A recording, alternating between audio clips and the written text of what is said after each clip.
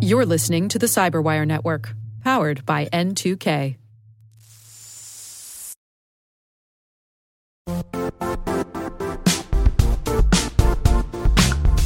The IT world used to be simpler. You only had to secure and manage environments that you controlled. Then came new technologies and new ways to work. Now, employees, apps, and networks are everywhere. This means poor visibility, security gaps, and added risk. That's why Cloudflare created the first-ever connectivity cloud. Visit cloudflare.com to protect your business everywhere you do business.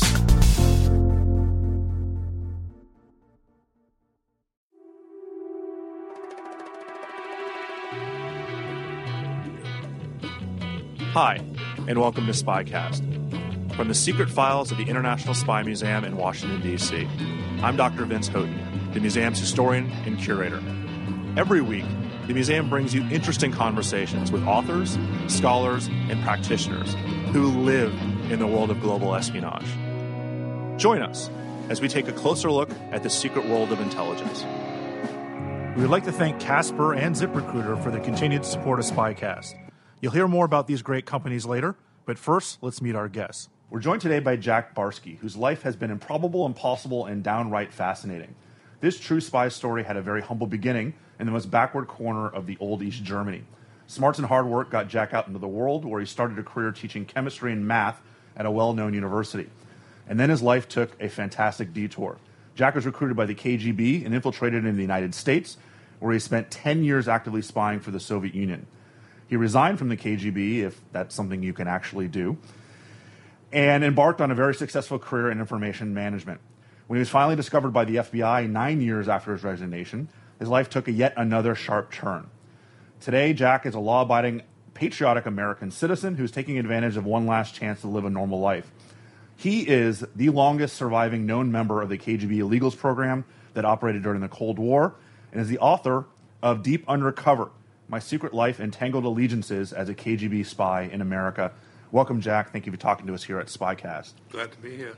So I want to begin talking about luck, because luck, and sometimes good, sometimes bad, plays a pretty significant role in your story. And actually starting out where you were born. I mean, a lot of times we think about being born a certain place can shape your life. If you're born in the developing world, you have less resources than others. If you're born in certain countries, you are behind the Iron Curtain, or you're in the United States. How did being born in East Germany shape your life moving forward in a most basic sense? Obviously, that's your whole biography, but talking more about things like making you who you were today, your personality. Right. Well, in my presentation, I often start out with something like this, that life, the trajectory of your life is pretty much determined by the intersection of when and where you were born. In my case, that's absolutely true, because I am pretty much the product of World War II. If World War II didn't happen, my parents wouldn't have met, because they were fleeing the Russians coming and were trying to get to the West, and they wound up in the same space. So that's how I came into being. And then I wound up in the Russian-occupied part of Germany, which made me a communist, which then, eventually resulted me as becoming a spy for the KGB. Some of the hardships of East Germany also had some influence on your life. It certainly made you self-sufficient. And would you say it made you a true believer at that point? Did you buy fully in to the idea of communism when you were young? 101%, because that's all we ever heard. And in some households, when the doors were closed, your parents or uncles, grandparents would say something different. And in our house, there was silence. There was politics and philosophy, religion. None of that was talked about at home. And everywhere else, it was communist ideology. I was absolutely a believer, even more so as I got older and I had an interest in science and math. We were actually told that,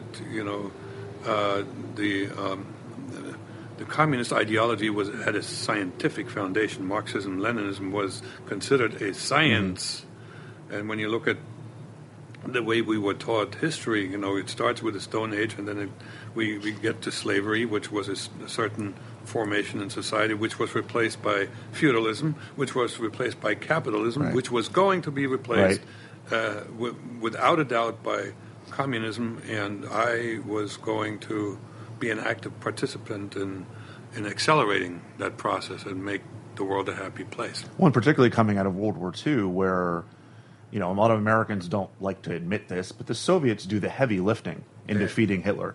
Yes, they did. And and so I all the propaganda, or if you want to use that word, all the ideas coming out of East Germany at the time was that the communists were the ones that defeat Hitler, that defeat fascism. Well, it started out, first of all, that the communists also were fighting, were the only political force before Hitler took over that were fighting the Nazis in the streets. Mm-hmm. Now, the outcome wouldn't have been that much better if they had won, but the bottom line is they lost. And a lot of communists, if they didn't manage to flee or go underground, were killed. And, the most prominent of them was Ernst Thälmann, the leader of the Communist Party, who was murdered by the Nazis about 6 months prior to the end of the war. And so now juxtapose this with the fact that the United States took over the Gehlen organization. It was military intelligence for the Nazis. Right. I mean, to me, that was a really, really big mistake, historic mistake. The intelligence that Gehlen was able to provide them with regard to the Soviet army and military was probably not a good counterweight to the damage that was done ideologically. The ammunition that we had on the East was, you see. Right. We are fighting these evil forces that are the successor to the Nazi regime.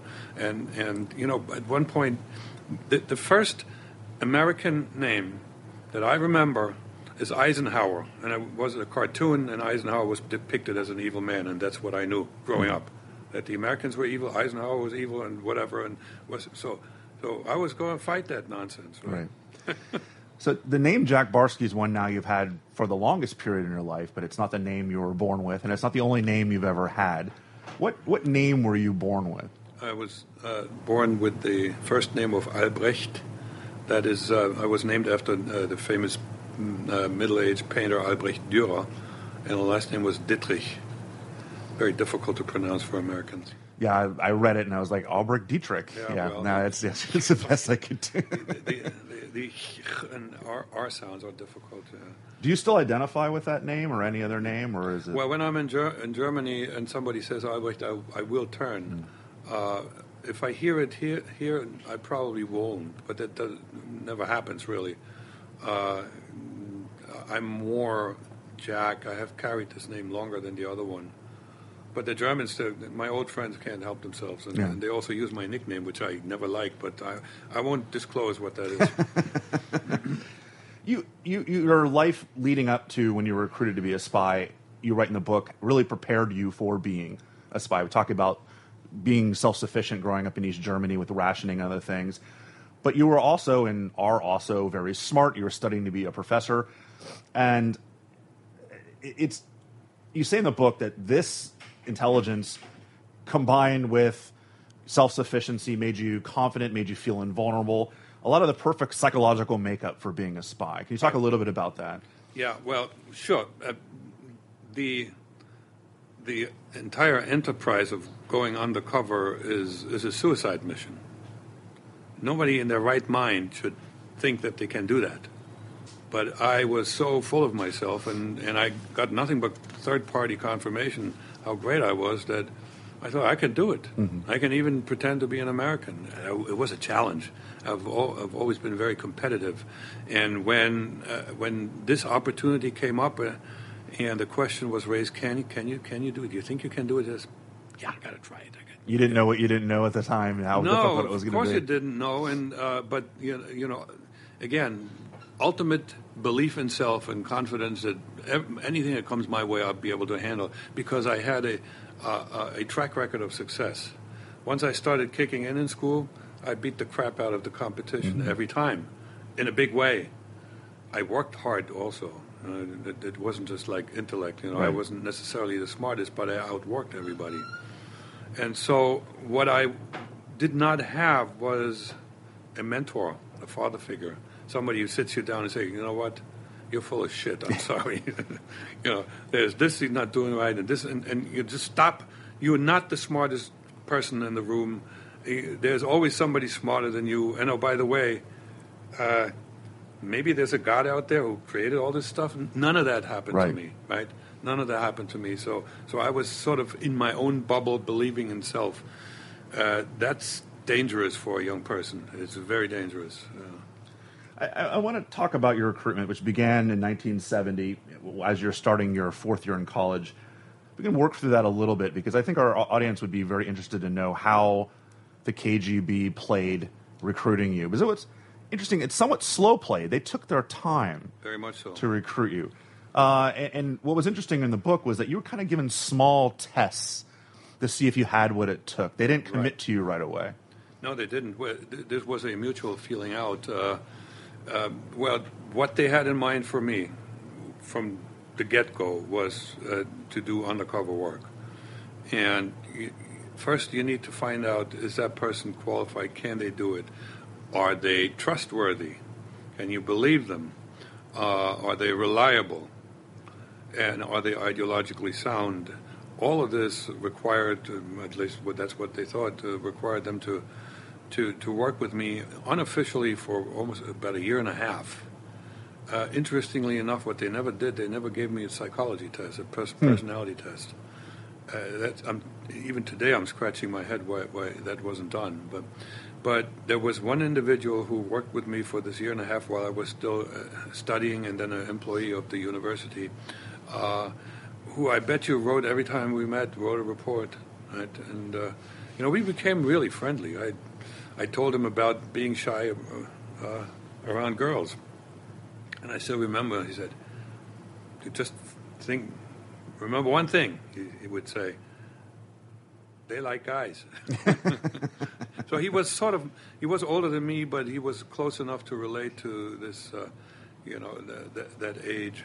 And then he did give me tasks such as investigating in an undercover kind of fashion, like go find, there's a person who lives at a certain address, this is their name, and they have somebody, a relative in the West.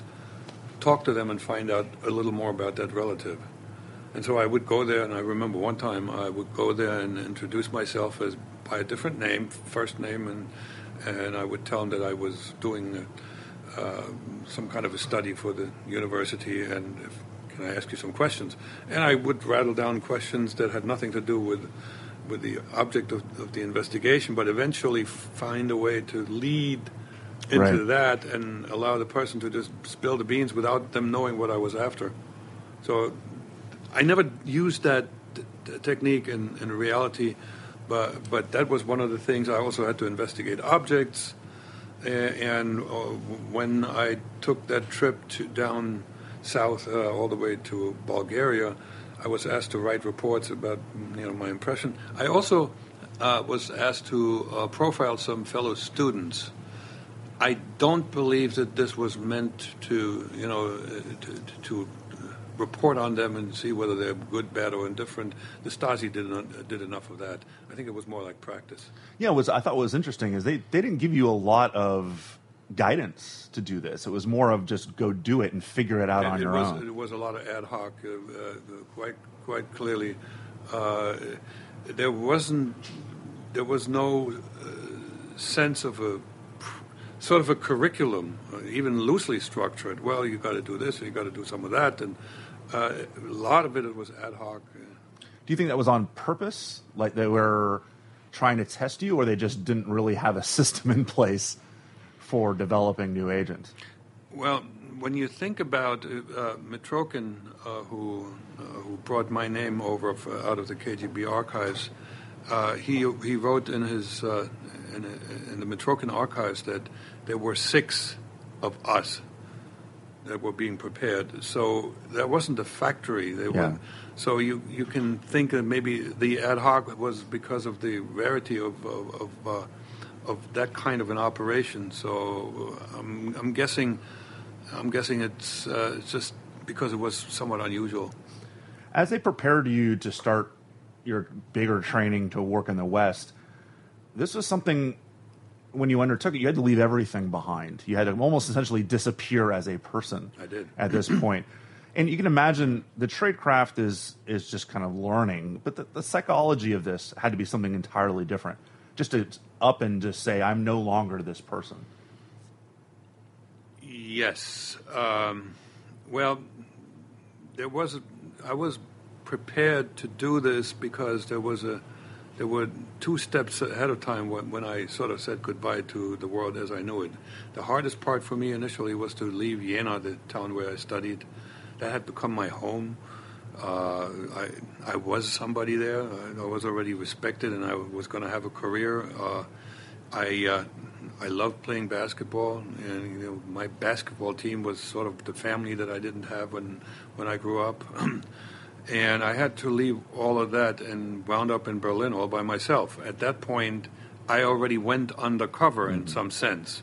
I still had my name, but I already couldn't tell anybody where I was working. I didn't go to a job every morning. I was on my own, and so there's already a sense of loneliness and separation from the world. And then I did 2 years in Moscow, which was even more lonely, and it was miserable at times. So then going to the United States, the only thing that changed was a different name, and I spoke a different language. Right. But that loneliness, it was almost a relief that I could be in a world where I could go to the movies, understand what they were doing, and then eventually start interacting with people again, other than just the handlers from the KGB. Right. You did a training mission to West Berlin, and this is really to get your feet wet, to see if you can handle things psychologically. Yeah. What was your first impression of the West? I mean, this is really the first time you had seen... I still tell the people today, and folks who were in East and West Berlin in those days agree with me 100%. It felt like East Germany was a movie shot in black and white, and in the West they had color. It's like it was day and night. Just the facades of the building and the way that people were dressed, it was all more colorful. Not that this made a dent in my ideology, but that was the very first impression. And then I noticed the cops everywhere. and they had light blue uniforms. They weren't as visible as the East Germans, who were dark, like bright green. But I saw every one of them. And none of them were paying attention to you, but I imagine you probably thought every one of them was. Right? It was a scary experience, and there's an episode, I think that's in the book. If it's not, it's interesting because I once ran into a classmate from high school in Berlin, and he spilled the beans. He said, "You know what? I was being trained by the Stasi, East German intelligence. I was trained by the Stasi, and I was supposed to go to West Germany undercover." And then he said, "I couldn't do it. When they sent me to West Berlin, I was so afraid I had to come right back." So it was an important test, right? Because we were so prepared to know that you are in enemy territory that for a lot of people they just couldn't handle it psychologically. Well, I got through it. Yeah. And then they sent me one more time, and the second time I actually had to do an investigation. So I did this knock on the door and talk to somebody, and that worked too. So that was an important step also for them to understand that, he can do it. Well, you talk in the book about really needing 2 sets of skills when you're doing undercover work. One is like tradecraft, the old technical skills. Right. And then there's the soft skills, like the ability to adapt to situations, to blend in, to handle things psychologically, to... those kind of things. It seems that you excelled at that. When did you gain the confidence that you could do that part? Well, there's a funny thing. The tradecraft, I got feedback from the folks who taught me, and I was told that I was one of the best at everything that they threw at me. That includes encryption, decryption, Morse code, secret writing, surveillance detections, all of this. I was always getting high praise. The personality thing, I never really knew. Maybe they. I know now that I display, when I'm not tired, a certain charm, and I can. People like me for the most part. I didn't know that. They may have sort of thought about it and maybe they felt it, but they never reinforced that with me. So, and then as I went to the United States, I sort of manufactured an introverted personality. So I really didn't know how people relate to me, and it took a long time to figure this one out. Right. I think a lot of people might be wondering, anyone who's taken a language before in their lives, and I took Spanish my entire life. I'm from Miami originally. You had to. Yep. And I took Russian in school. And boy, that's not easy. Killer. But I got pretty good at accents. Like, I minimized my accent as much as I possibly could, but people will listen and realize you don't have a German accent. And you certainly would have had one in the beginning. I wonder about the English training, because you talk a lot about in the book about it. And what's interesting to me, and I think anyone who gets fluent in a language will understand this, it's not just about learning English, not just about learning words. It's the accent, of course, but it's like nuance in the language. It's slang. It's stuff like... Oh, yeah. And you talk in the book about needing to learn how to think and feel like an American. Right. I mean, you just asked about 4 questions in one, one sentence. So, and we can talk about this for another half hour at least. Let me just go to the accent. I personally can still hear it, and there's some people who can and some can't. It's not obvious, but it's not pure American. You sound like you're from Jersey to me. I'm sorry. Yeah, I know. I've been told. Now that I'm in Atlanta, you sound like a New Yorker. Yeah. Oh, surprise, surprise. I lived there for many, many years. But learning English is actually quite hard. There's a lot of people in this world who speak English, but to get to a point of near perfection, that's hard, because the English language is diffuse. It's not very precise. You look up the words get or do or can in the dictionary, and there's 3 pages of it. Right. And the other thing is, the way I learned it was book knowledge. So I acquired a vocabulary that was way too big. And you don't know, unless you live with folks who speak the language, you don't know which is the appropriate word to use. Right. And even years into my stay in the United States, I would occasionally use a word that everybody said, "What do you mean by that?" Well, I read it in the New York Times some time back, and I learned it. Yeah. So it even from that point of view, it was an almost impossible task. I got lucky in a way that when my first exposure to a group of people was as part of the messenger group for the company I work for. So that's those people really didn't care who you were, where you came from, where you're going.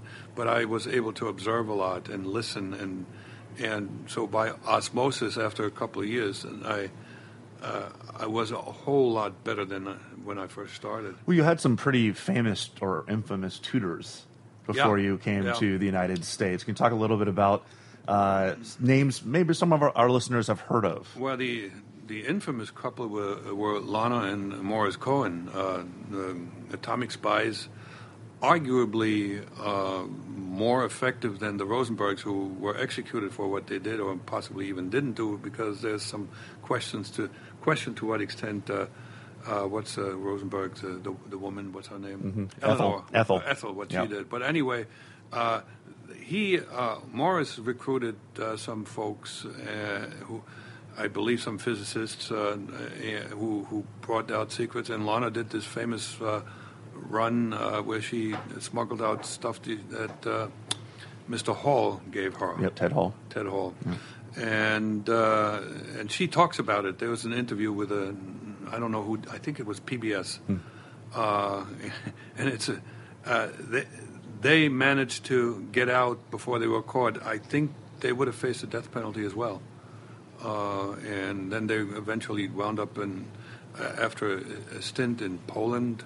They were sent back to England and did some more spying over there, wound up in jail, and then were exchanged. Mm-hmm. So I worked with them, and they were the nicest people. They were wonderful and believers in the communist cause until their dying days. Naive, childlike naivete. There was this one I'll never forget it. Morris, who who aged prematurely. 8 years in jail will do a number on you. And he had a certain cadence to his talk. I can still hear it, but he came all excited. He had learned a little Russian, and so he would read the front page of the Pravda, and he said, he called me Bruno. That was my name. He says, Bruno, see this? Bread will be free in 1980. Well, that wasn't so exciting for me because when I was there, which was in 77, bread was like 10 kopecks or whatever. Yeah. It cost next to nothing. But to him, that was a great step towards communist nirvana. And they were so isolated, and they didn't speak Russian very well. They had a really nice apartment and lived in one of the most upscale areas of Moscow. They had no clue what was going on. Right. No clue. So your first North American trip was actually to Canada. Yep. What was the purpose of this trip? There's a lot of interesting anecdotes from this, but you describe it, or someone describes it to you as Canada's like the United States, just less people and colder. Yeah, that's true. That was as close to the United States you could get without being there, right? And just live there for a while, listen to the language. I mean, they picked Montreal for some reason as the city of entry. I wouldn't have picked it. I would have picked Toronto, right? But there may have been reasons that they didn't share with me. I had some tasks also. But 3 months I spent in Canada, and I should have not ever gotten out because I think it was the FBI, or at least the Royal Mounted Police, was on my tail. I think the FBI eventually they were following me. They got to a point where they actually found the first hotel in Montreal where I stayed, and they interviewed the innkeepers there. And FBI showed me during my debriefing a sketch of me that was done based on their description. Somehow I got out. I wonder why that was possible, because they knew my name. Maybe they were just a little too late and I had already left the country. You tell an interesting anecdote about something that to me really kind of stood out as far as little basic nuances in culture. You'd never seen a twist-off cap before. Yes, right. And that to me is like you're sending somebody overseas, you want to know. Those little things is what can trip you up. You bet. Yeah. So at my first dinner, I get a bottle of beer and I asked the waiter for a bottle opener, and he looked at me like, okay, are you kidding me? And I had no idea what that look meant. And I said, so I just want to open the bottle. And he showed me, well, you just do this. Here I was traveling with a West German passport. They had these twist-off caps in West Germany. In East Germany, we didn't have them. There were a few other things. One of them, if I may jump ahead, because absolutely. That's quote-unquote the funniest one. Yeah. So when that's in New York. So in Moscow, a pack of cigarettes, the most expensive cigarettes was 40 cents. So it was really cheap. And some others you could get for 20 cents. Bread and cigarettes were cheap. And so it was not unusual that if you were, say, standing at a bus stop, that for a stranger to ask you for a cigarette, it would just come up and you give them one or two and no problem. So I'm in New York maybe for a week. I'm walking down Fifth Avenue past Bryant Park, which I know now and found out sometime after was a hangout for small drug dealers. And so I'm walking down there. Some fellow approaches me and he whispers, "Smoke, smoke, smoke." And I hand him, I had a pack of Kent, and I hand him a couple of cigarettes. And he looked at me, "Are you jiving me?" He didn't say it, but he looked at me like really weird. I had no idea what that look meant. Yeah. Later, I found out why. He was trying to, sell me marijuana. Right. There's those cultural nuances, I guess. How could you possibly know? I mean, that's not something that's in the KGB manual. No, you can't. Yeah. And so there's this notion out there in the public with some people that the Russians actually built an entire city, a model of a city, to train people how to be Americans. Well, if that existed, they never let me in. Well, and even if they had, there's no information about these little things that just make Americans American. That's right. And even the resident agents who came back from the United States, those employees of the embassy or even United Nations, they didn't know. So I liken this to, say, somebody who was into fish, and those guys were looking at life in America as if you look from the outside of an aquarium and you watch the fish, and then they were trying to teach me how to be a fish. Right. Well, that doesn't work. Right. Because they never really, those folks never integrated with American society. They were outsiders. Right. They interacted with Americans, but you don't learn how to live one like that. No. Let me ask you about execution mode. Can you tell me a little bit about that? I think that might be interesting to the listeners about how you go. It has nothing to do with killing. No. Right. Yes. We'll talk about the Americans a little bit later, but one thing that certainly separates you from Philip Jennings is that you didn't go killing everybody you saw.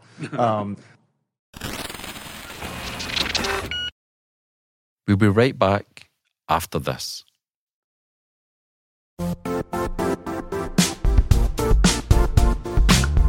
And now, a word from our sponsor, Zscaler, the leader in cloud security. Cyber attackers are using AI in creative ways to compromise users and breach organizations. In a security landscape where you must fight AI with AI, the best AI protection comes from having the best data. Zscaler has extended its Zero Trust architecture with powerful AI engines that are trained and tuned by 500 trillion daily signals.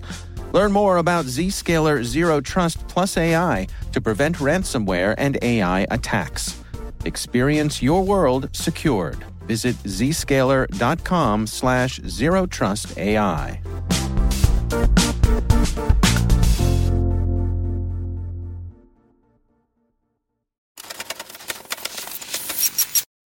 How do you go about getting yourself psychologically amped up for doing something as dangerous as you're? I mean, for most Americans, thinking operating in Moscow undercover under a fake name would be something incredibly dangerous for an American agent. How do you get yourself in that right mindset? There's a psychological numbness that sort of overcame me, and I pretty much disabled my brain. Normally, there's always something going on here. But for those moments, the only thing I allowed in there were the thoughts, what needs to happen next. So there was no, thinking about the past or the wife that I had just left or anything like that. It was just like narrowly focused on the task at hand. You've got to get through this, and you do this, and this. And when I was through those particular moments, such as entering the United States or crossing borders here and there, or even the time when I thought I left my girlfriend, who then became my wife for the last time, when, at that point, I didn't allow myself to think anymore because I had to focus on the task that was to be done, and only that. Did this come innately, or is it something you learned somewhere? No. There was nobody ever told me this. This is sort of like how I approached it. Yeah. Well, it came in handy in May 1978. Your life changed forever. Moscow decided to send you to the United States, and this is when you got your name. So, who was Jack Barsky? He was a young boy, and actually. I have a picture of this young man. He was a very good-looking young boy. He died from, I think, a very vicious strand of tuberculosis at the age of almost 11. And there's a graveyard not too far from here where his gravestone still is, and that's where a resident agent found that information, photographed it, sent it back, and it was decided that somebody should try to get that boy's birth certificate, and somehow that agent was able to obtain a birth certificate posing as this boy's father. Mm. Have you ever visited the gravesite? I have not. I've seen a picture. what was interesting to me was it wasn't just about getting a name. The KGB essentially developed an entire backstory because you're appearing as an adult in the United States. Yep. You needed a history. I mean, we talked today about how difficult social media makes doing these kind of things because everybody's got a Facebook profile and everything else. But you still need to actually have a life before this. Were you involved in that, or did the KGB just hand you over a dossier? Well, I got some materials that, in this case, it was somebody from New York. The person went around and took pictures of places where I grew up, elementary school, middle school, high school. Also found a place where I worked for a while, sort of bringing into play the fact that I knew some chemistry, so there was a chemical factory that was conveniently destroyed. So I still remember the name of the George Luders and Company. So I got all that material, and based on that and the facts that were on the birth certificate, we started concocting some stuff. And what I wrote about 6 pages worth of things that I quote unquote remember about my life.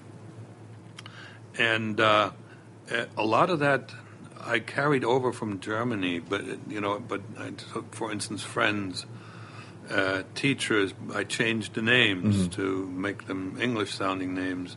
But at least if somebody were to ask me, so, your first teacher, what did she look like? I would describe the German person. It can't be a complete lie. It's got to be something based on some reality. You have to hang it on to something. So it was 6 pages worth of data. It also had me disappear. I dropped out of high school because I didn't have a high school diploma, and so then my mother died, and I was all depressed, and I disappeared from the world, and I worked on a farm for so many years. That also helped when it came to applying for a Social Security card, because farm workers were at that point still not subject to the Social Security Administration. So it was. It took quite a while to put this all together, and there were fundamentally at least 3 people who worked at it. The fellow who took the pictures and got the initial information, the fellow that I worked with, and myself. But most of it was really my idea. Let me ask you about documents, since you brought that up. I want to ask you once about what I thought was a very funny story about when you arrived in Chicago. And you were William Dyson at that point. Yeah. And it was a lot more difficult than you thought it would be to eliminate William Dyson, especially no one had really taught you how to get rid of a passport before. Well, these things, I was told, they take a lot of effort to make. I once invalidated a passport by taking, I was always supposed to take Aeroflot flying into Moscow, and one time I took Alitalia, and I got hammered for that. And my handler says, "Don't you ever do that again. These things, we can't use that passport again, that name, because it's now on record as having flown into Moscow, and these are very hard to do." So I guess they didn't have enough of these passports for me to practice how to destroy one. They were flame retardant. And so it wouldn't burn. It When I tried to burn it, it was an acrid smell that filled the bathroom there. So that doesn't work. The picture wouldn't burn either. So I eventually, and I had a pair of scissors. I started cutting them into small pieces and flushing them down the toilet. And then I had some deodorizer for the room that I sprayed around, but there was still a residual smell. But that place, it smelled anyway. So it was one heck of a dump I picked for my first night. Documents are really the key to establishing your credibility in your cover. There was a plan for getting to documents, and the holy grail at the end of is a U.S. passport. That's right. But you had to work your way up to that. Can you talk a little bit about that process? It could take 2 hours to talk about that, but in a kind of shorter version.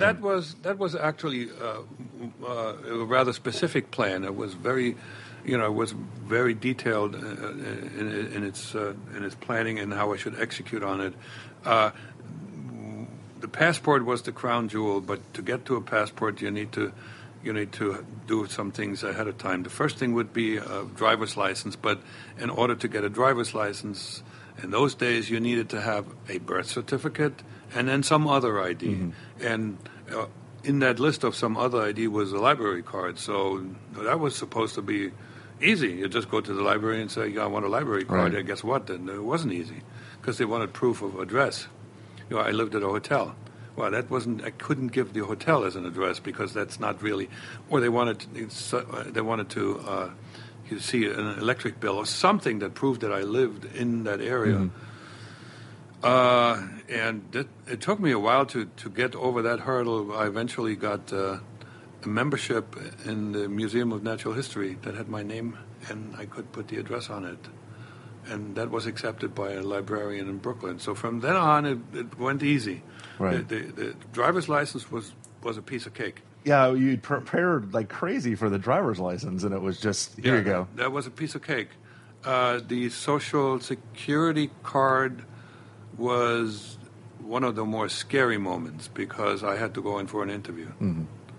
And I obviously anticipated the question, so how come you don't have a card? So, I dumbed myself down to a point where I rubbed soap into my eyes to make me look red, and and didn't shave, and I looked like I tried to look like somebody who just fell off a potato truck, and I responded to questions with one or two words, which apparently was very convincing. So maybe I should have taken up acting when I was younger, and so that went.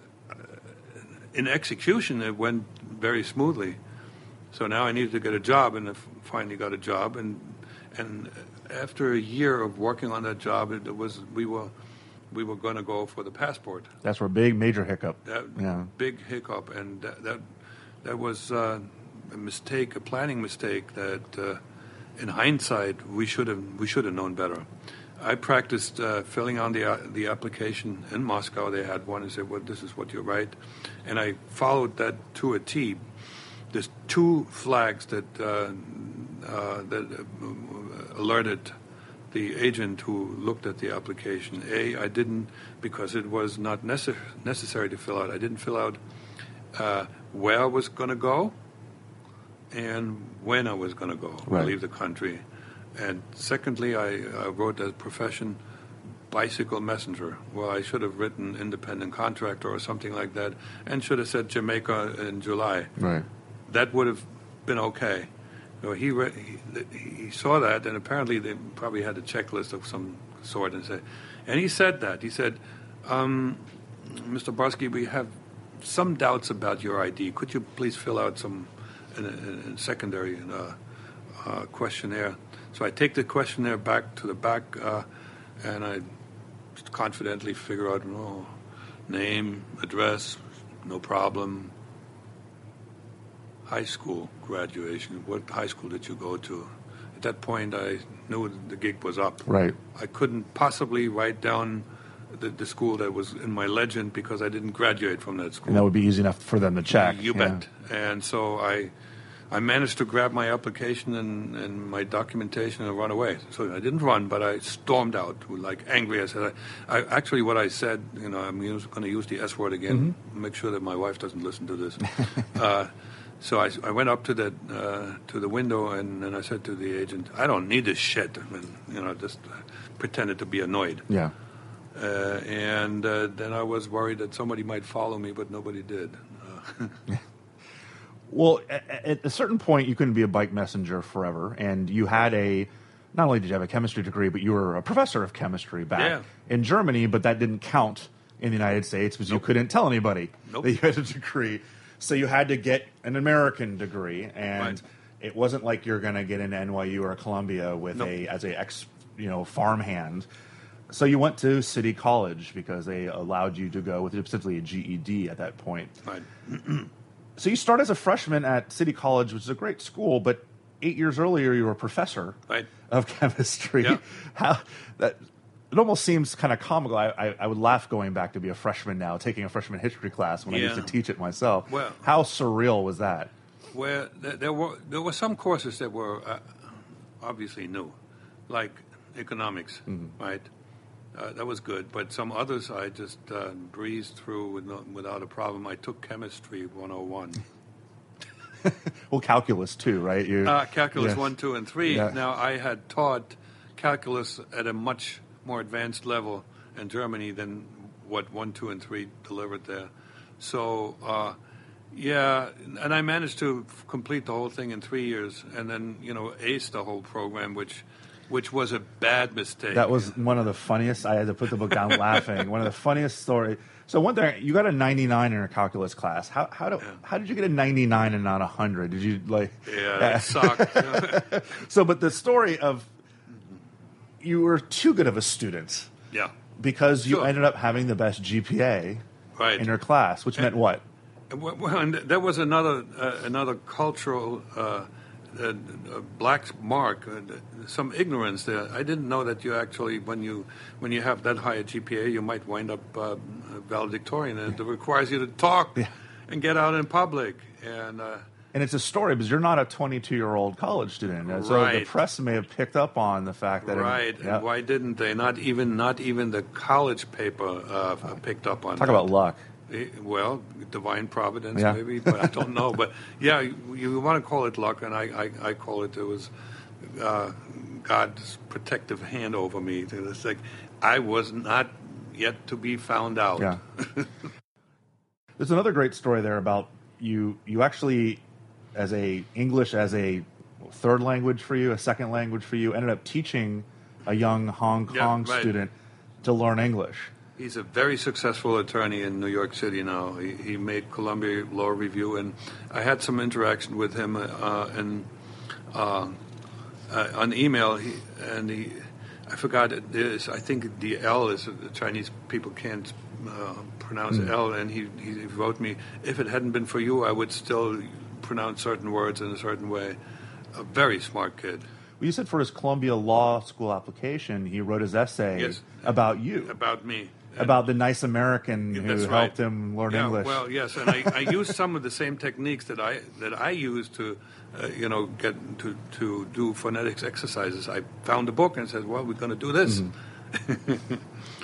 Yeah. So once you graduated, you actually now had a legitimate quote unquote American college degree, and that's when you got your job at MetLife. Right.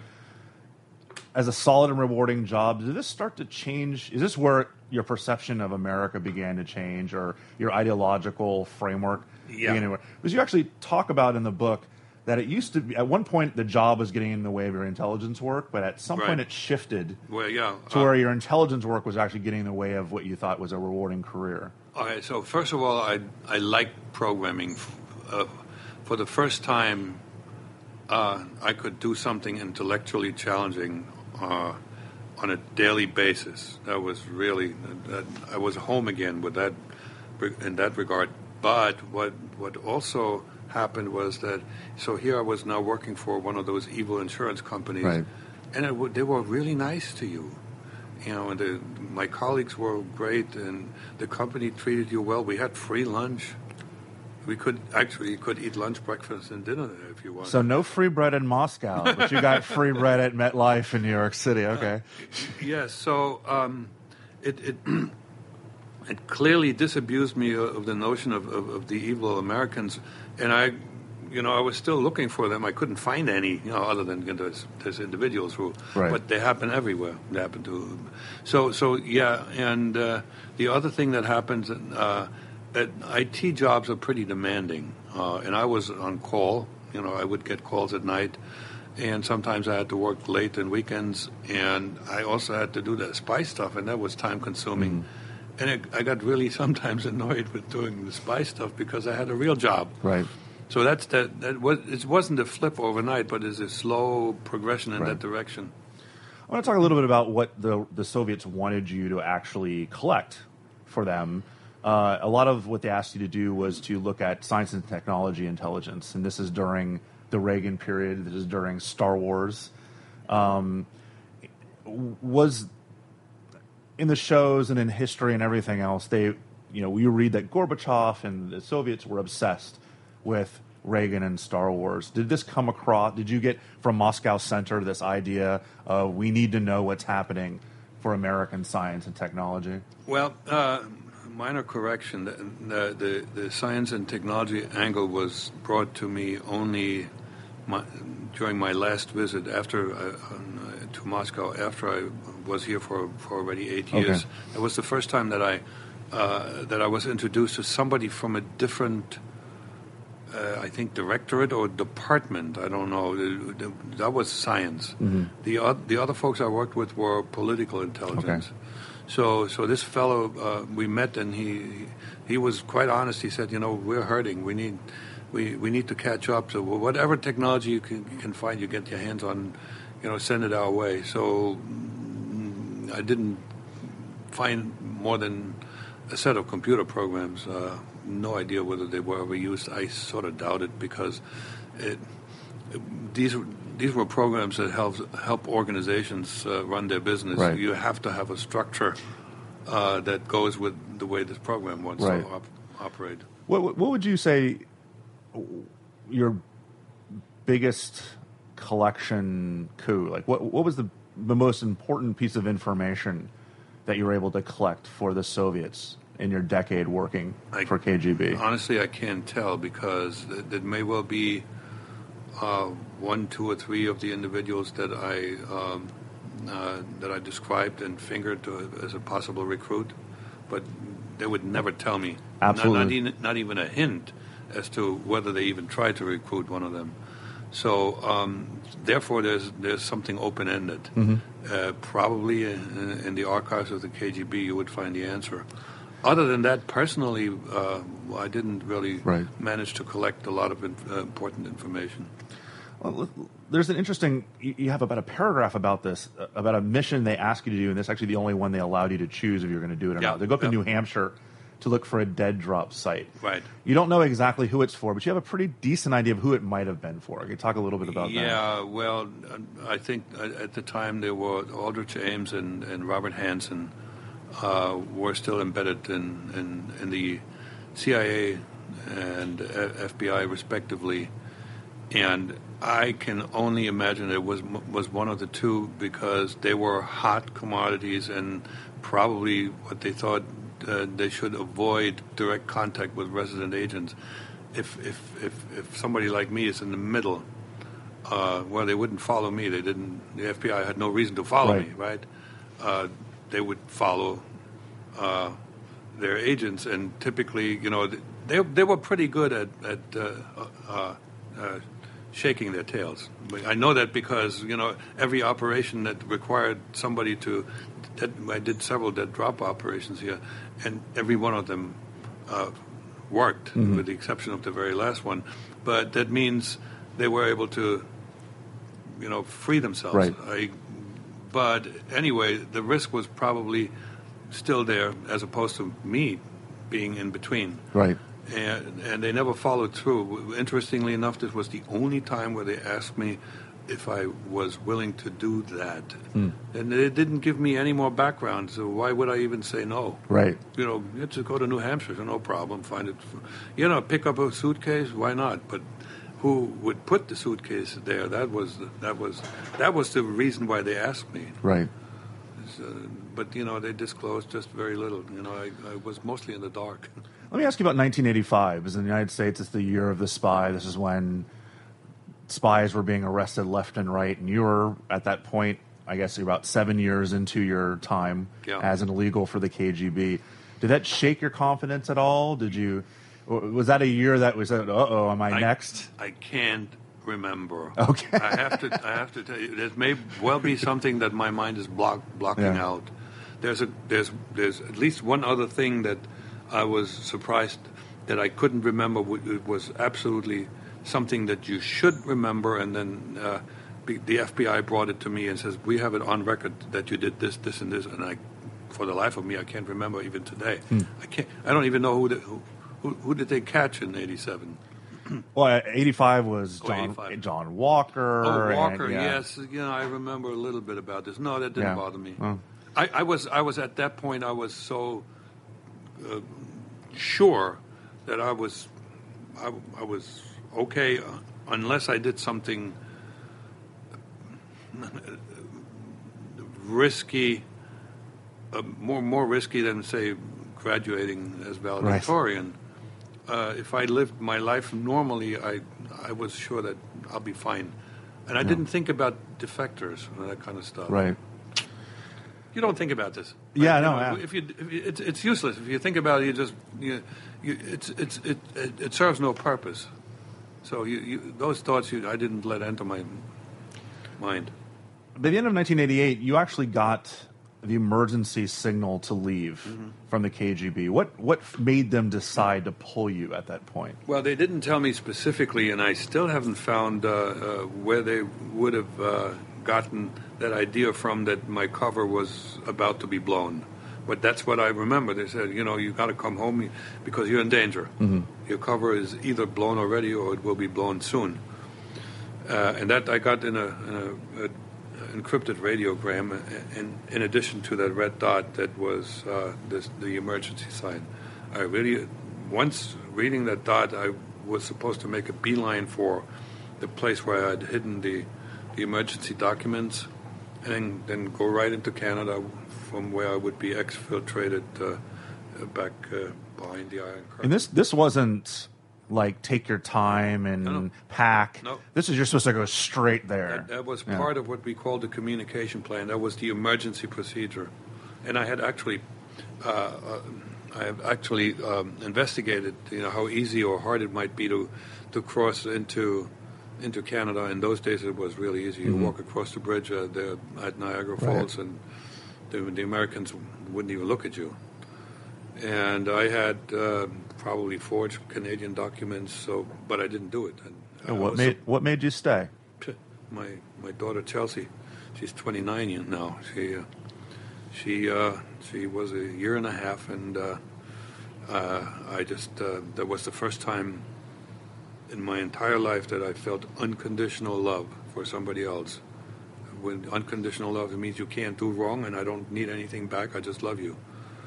And so it's a very trite statement, but in this situation, it's appropriate. Love conquers all.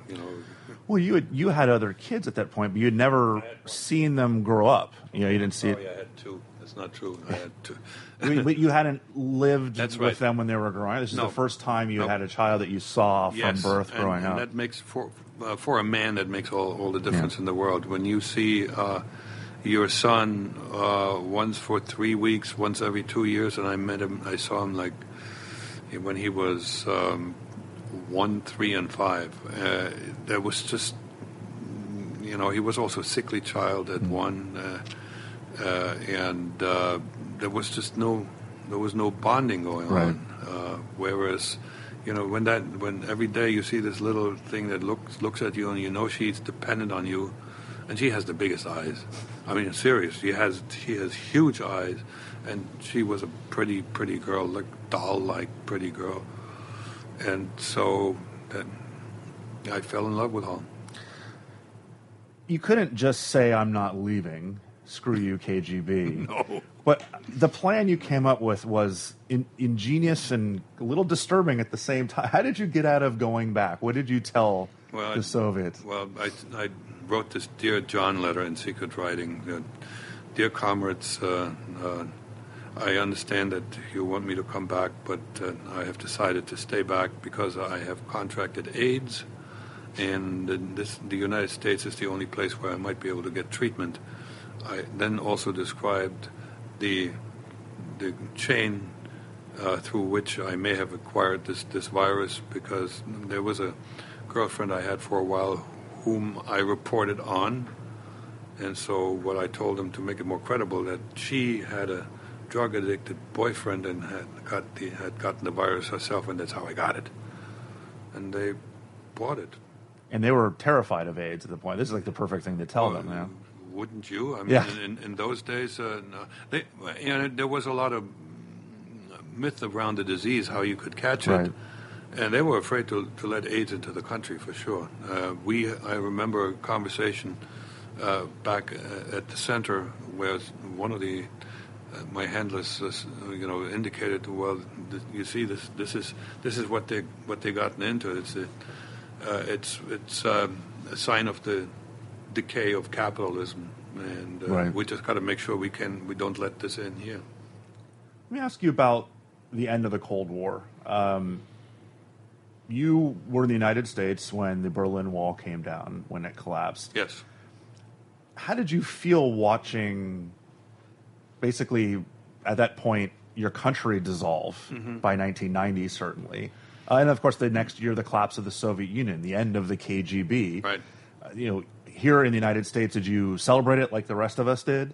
Or was it, was it a bittersweet moment to where, because you already kind of come over to wanting to stay in the United States by that point? I'm sitting in my living room in Ozone Park, and I'm watching TV. A room I still remember like was yesterday, had a lavender carpet that I put in myself, and I'm looking at this, and I am emotionally detached. It didn't have any meaning to me anymore. I didn't think it through. I had no idea, it didn't impact my life. I had decided to stay here. I would never go back to Germany. So therefore, and I didn't really do a whole lot of, investigating as to, the information that came out. I did later when the internet became a good research tool. I started, digging into East German's past, and what I found was pretty horrifying. And when the Soviet Union collapsed, it was even less of an event. Right. So you thought you were free and clear. Yeah, but very much so. You didn't know that the FBI had started to pay a little attention to you a little bit later in 1993. Right. What I thought was interesting was that they knew that you were working for the KGB at some point, but they had difficulty at first getting a warrant to put a listening device in to kind of check you out. And I think this certainly shows how little you were doing at this point. What did the judge say to the FBI when they asked for a warrant? That also gives you an indication that the FISA court nowadays is in the news, how not easy it is to spy on Americans. Apparently the judge was telling them, that I, even though I wasn't an American, but they couldn't prove that I was a spy, which is like a catch-22, right? But the judge was ready to grant me the same rights as if I were an American. It was like really weird and frustrated the FBI no end. Well, it was hard for the FBI to show that you had done anything, right? Even if they knew you were a trained KGB that's agent, correct. there was no spying you had been doing. Yeah. And all they had on me, I didn't know that, but that was disclosed to me much later. All they had on me was that I was in the country illegally, period. So they could have, I think that this at the maximum sentence for that was about 5 years, not 30. When did you know that they were on your trail? Did you have a hint, or was it just when no hint, the FBI showed up at your door? I wasn't looking. I have this back and forth with my friend Joe Riley, who was the lead agent. We played that out in front of an audience the other day.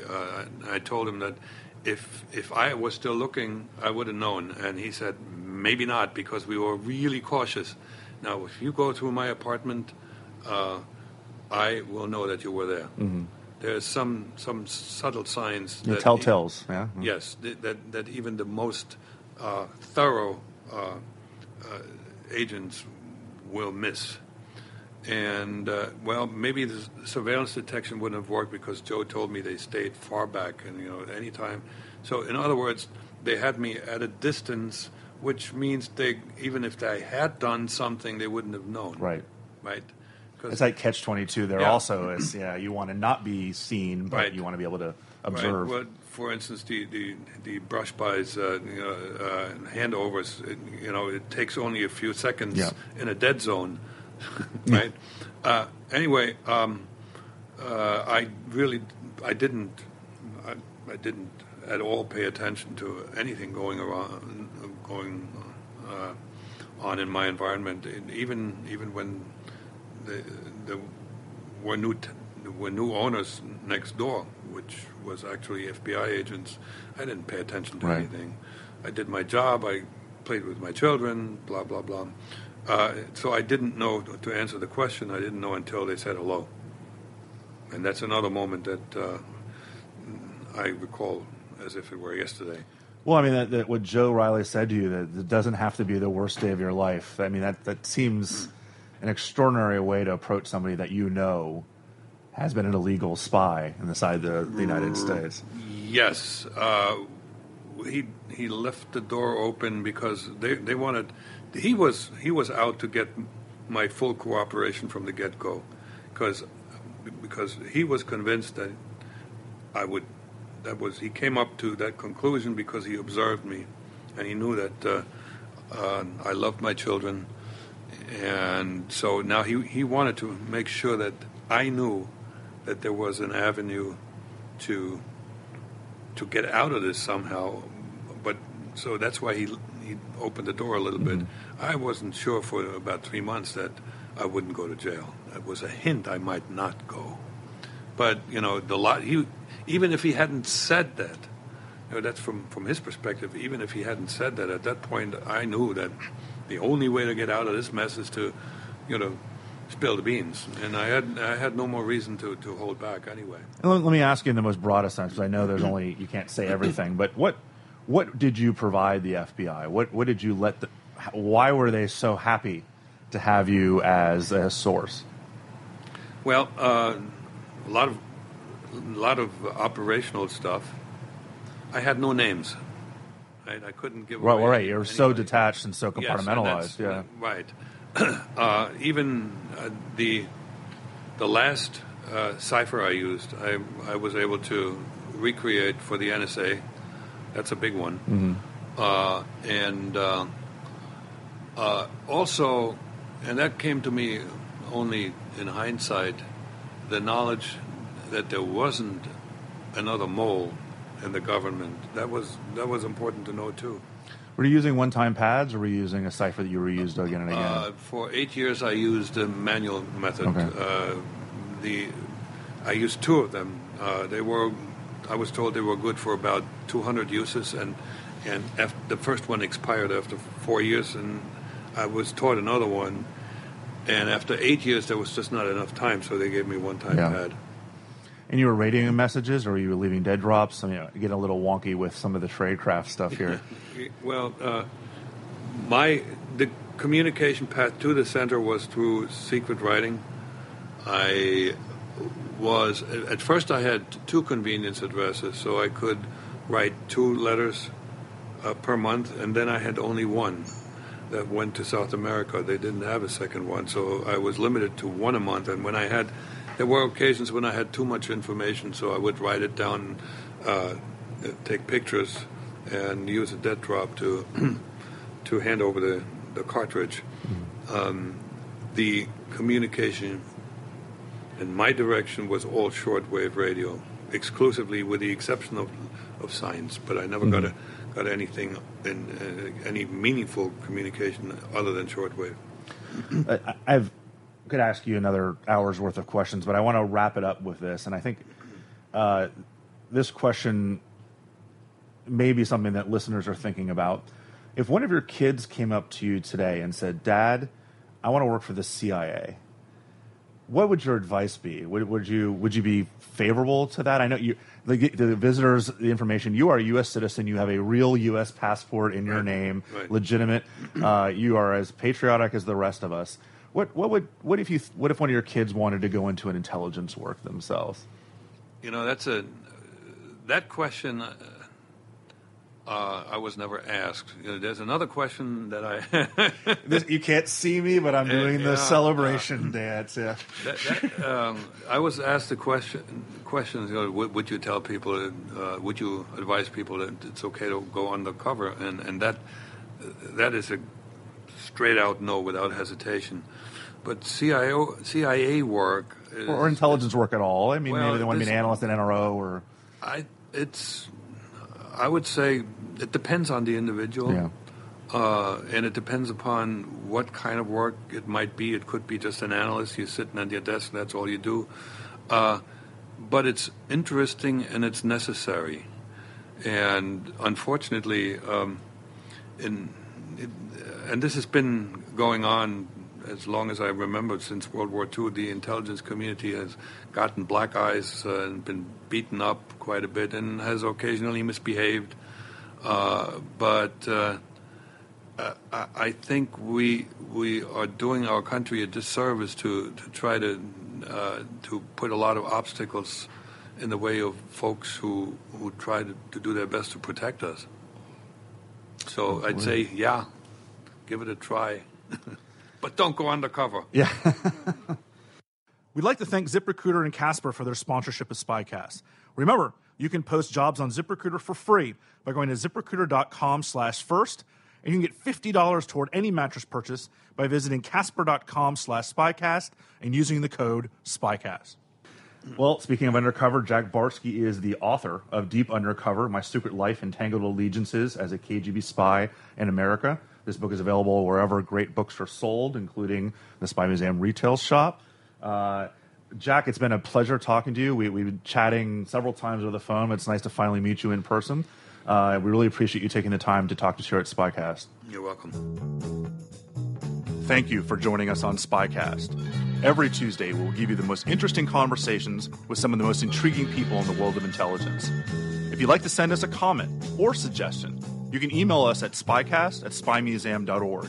That's spycast@spymuseum.org.